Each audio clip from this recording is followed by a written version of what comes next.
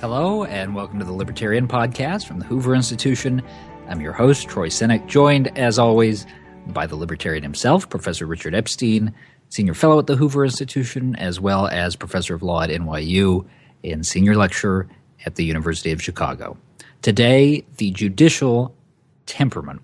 So, Richard, we turn here to an evergreen topic, the role of judges. We're at the start of a presidential election cycle right now, and of course, one of the questions that always engenders is what kind of judges a president might put on the bench. We tend to focus on the Supreme Court, but the president gets to make appointments all throughout the federal judiciary. And, we tend to talk about this in terms of personality traits. You hear references quite often to that concept of the judicial temperament. But are there more concrete things that presidents should look for? Are there certain skill sets or backgrounds that are better fits for the court than others? Well, I think on the question of skill sets and backgrounds, I would follow a principle which stressed a certain degree of diversity. And by that I mean different kinds of professional backgrounds before going on to the court.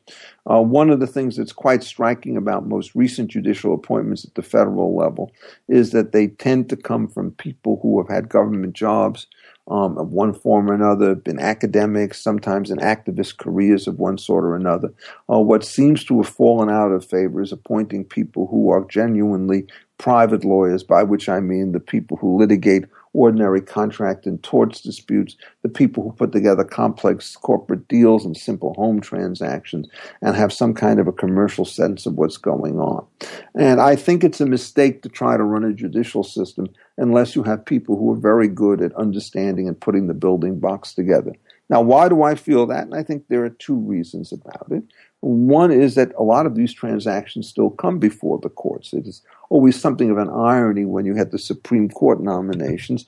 These people decide 80 or 90 cases a year in every conceivable area, and once every 4 years they have an abortion case, and once every 2 years they have an affirmative action case, and nothing else seems to get discussed on these hearings unless today it's Citizens United or so forth. But there's just a huge amount of quote-unquote routine business, all of which is immensely important on such questions of how it is that you operate the Food and Drug Administration, what degree of discretion you give to the National Labor Relations Board, how you define fraud under the Securities Act, and so forth. And if you have judges who are not sensitive to some of these kinds of commercial issues, they're going to get it wrong. You don't want everybody to come from this kind of background, but I think at this particular point it's been short-sighted. And so what happens is the diversity means that you get better deliberations because you have people from more points of view, and there's somebody who can actually take leadership on some of these particular issues. Otherwise, they tended to get, delegated to clerks of one kind or another who may be perfectly conscientious, may even get it right. But it's one thing to be a clerk, and it's another thing to be somebody who really knows these kinds of stuff. So I think you want to do that sort of thing. Then the question is on the issue of temperament, and in addition to the skill set, it's extremely important that people know how to talk to one another. One of the things that happens in this ever more complicated market for clerks for justices is the justices and judges are all exceedingly aware of how important chemistry inside the chambers is in order to put out a good work product. And that's also important in the deliberations that take place amongst the judges themselves. And so you don't want to have loose cannons out there, people who are deliberately fractional. You want to basically try to get people who have known how to cooperate and work in complex institutions. So in that sense, I think the judicial temperament really matters. How you identify it in particular cases is, I think, very difficult. It's extremely hard to do through the confirmation process in the Senate. My guess is I would count more on the presidents for trying to vet people to make sure that they have these particular kinds of skills. And then the other thing, which I think one really sort of should understand today, is that excellence no longer seems to be an obvious requirement to go on the United States Supreme Court. I think it's harder to have legal giants now than it was perhaps 75 or 100 years ago. But I'm always struck about the fact that if you start giving me a list of people who were put on earlier on, whether by Democrats or Republicans, say in the 1930s, you get a lot of household names coming up there. You get, Felix Frankfurt, maybe not a great judge, but surely perhaps the most prominent academic at the time of his appointment. Benjamin Nathan Cardozo was appointed, surely one of the great judges of the first half of the 20th century. Charles Evans Hughes was appointed twice to the United States Supreme Court, and probably had one of the 2 or 3 most distinguished resumes of a public servant in this country. He did everything. He was a great private lawyer. He was Secretary of State. He was governor of New York. He was president of the American Bar Association. He was a prominent Supreme Court litigator. I mean, it's just hard to imagine people of that kind of skill set getting appointed because the interest groups can engage in a kind of savagery that were applied against Bob Bork, a highly flawed candidate, but somebody of real intellectual distinction, who was laid low by the inside-outside attack, to which he simply did not, given his own brittle personality, know how to respond. And I think, in effect, that this whole willingness to put people under that kind of a microscope will drive away some thoughtful people. It's also the case, I think, that the world's a lot bigger place today. There are fewer mountains that have been unclimbed. It's harder for people to have the kind of intellectual dominance that you would associate with people of that generation. There are some very senior members of the circuit courts who have great distinction: Steve Williams, Dick Posner, Frank Easterbrook on the conservative side, and so forth, and John Newman. There are a lot of these people. Diane Wood, I think, are really very, very good judges. They're all over 60. And the younger judges, it's harder to do this because I think it's just harder to stand out in a world in which you have so many people. So between bad selections processes, a kind of a maturation process, you worry about whether or not the average quality of justices are going down. I know many fine judges who've been appointed, so I don't want to say that there's an alarm going on in this particular case. But if you're talking about sort of defining judges, I think it's harder for people who have real intellectual distinction to get appointed to the Supreme Court today, because if they have a viewpoint, it's certainly going to be a thing which would be held against them by many people with opposite ideological convictions, true on both sides of the aisle. Does that emphasis on the broader body of work that a judge brings with them that you described a moment ago, does that argue against the idea of presidential litmus tests, of having sort of these single sort of drop-dead issues where you have to get the right answer or you're not going to consider someone?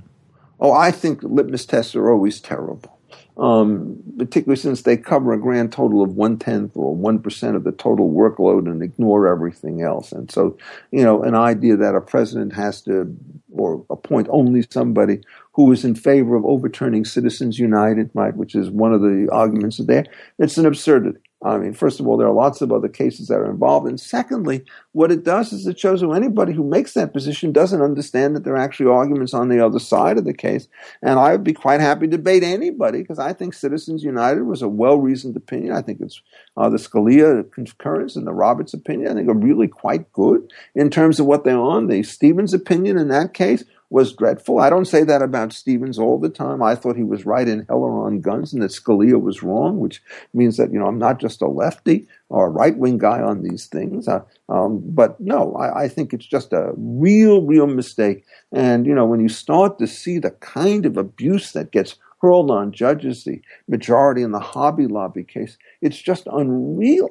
And again, that was a decision that was rightly decided, and the dissent of Ruth Bader Ginsburg, with all respect, was exceedingly weak and unfocused and wrong on every particular, as best I can tell. Now, I may be wrong, but I'm certainly prepared to put up a fight against any and all comers on these things, and to somehow treat the thing as though it's a self-evident truth and then to curse out the justices who disagree with you is, in fact, a huge civil disservice.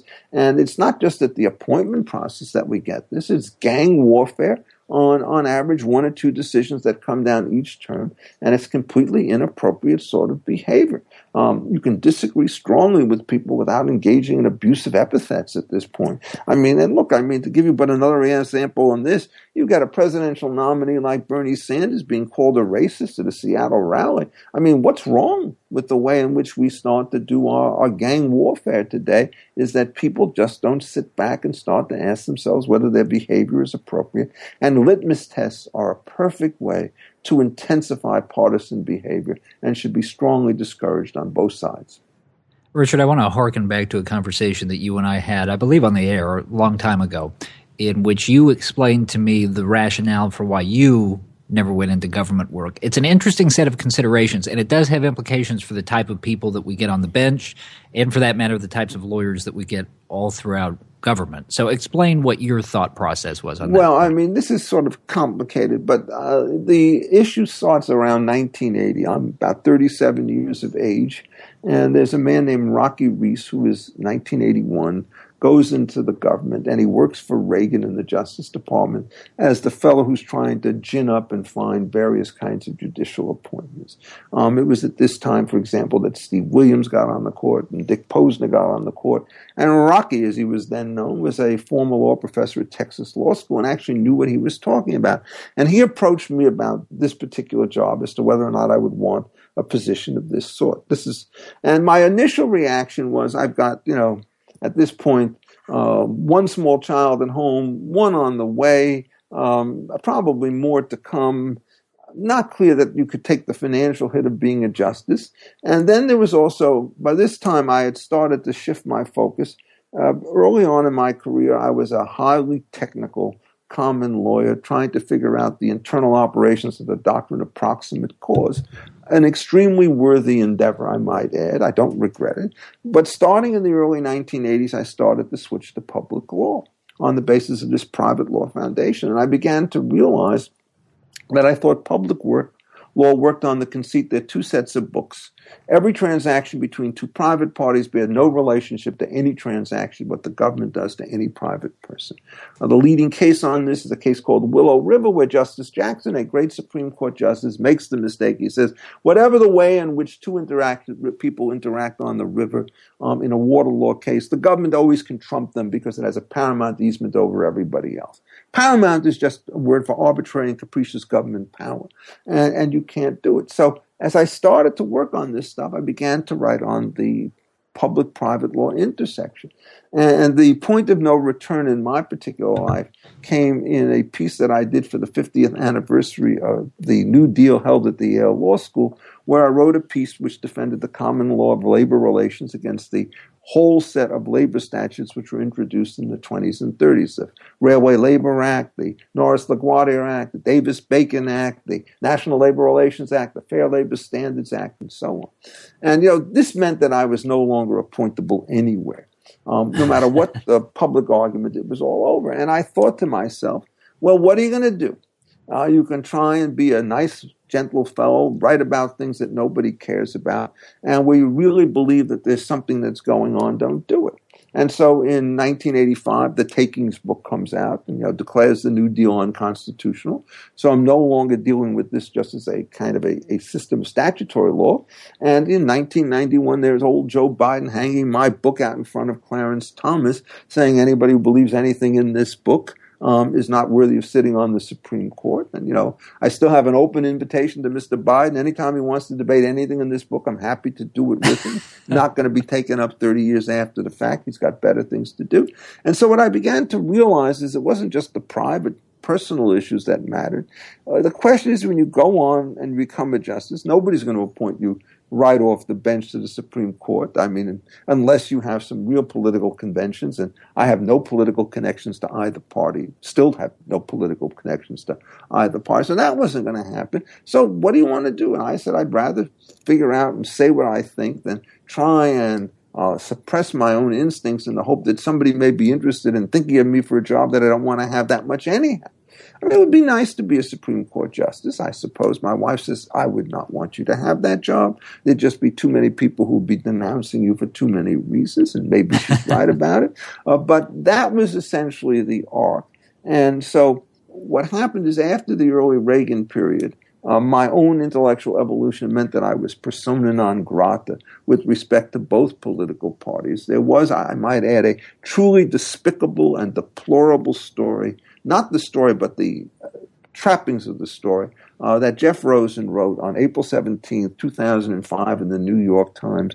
The article was a conscientious effort to figure out what my beliefs were. The headlines put by the New York Times were an effort to kill my Supreme Court nomination. They had a block of ice on the cover, and they said the Constitution on ice. And the clear implication was I loved the pre-1937 cases because of things like Plessy v. Ferguson on racial segregation and so forth. And I realized they put a series of pictures in there, and the best remark that somebody had about these pictures was the good thing about them is if somebody wanted to kill you and they only had these pictures to go by, they'd never be able to find you in a crowd of 3 people.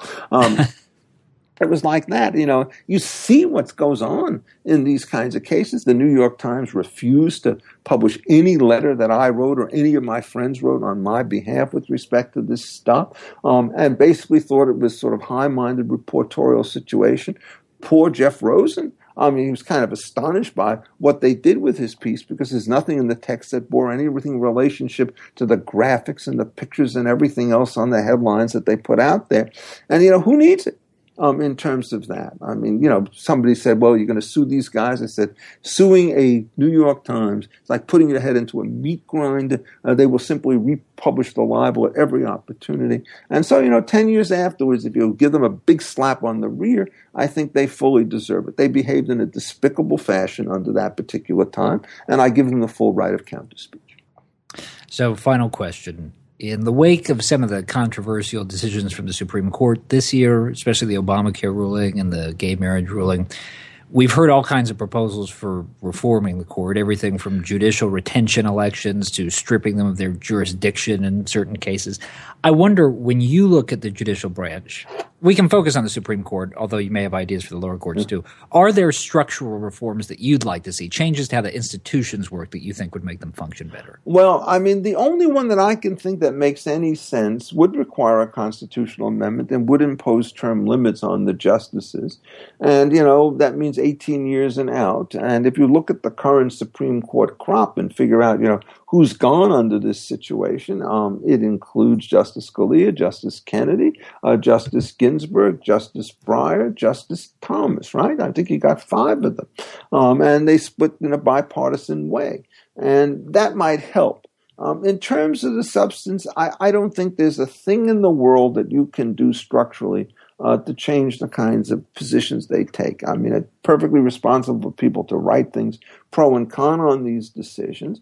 I think, in effect, that King v. Burwell was wrong. It takes a great mind to analyze the obvious, and Justice Roberts had 1 or 2 decent arguments on his side, but by and large, I think what he did is he rescued Congress, which had picked a very bad scheme for strategic reasons. The same-sex marriage case, as far as I can tell, is pure fiction.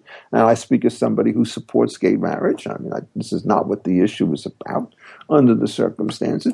I don't know what you do in order to go after that. And, then you look on the other side. I don't know, if I'm a liberal, what I do about Citizens United. And people have proposed a ghastly constitutional amendment to start to deal with it.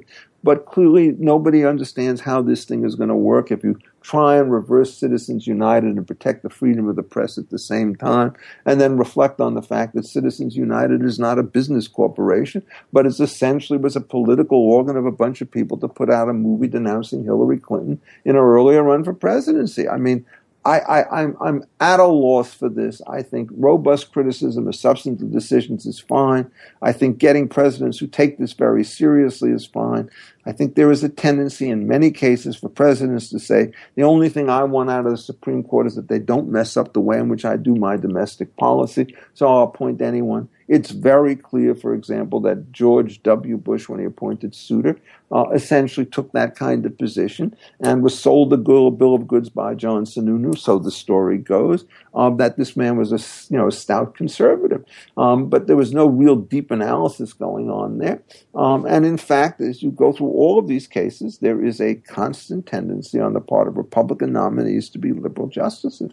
I think it stopped with the Alito Roberts appointments in 2005, right?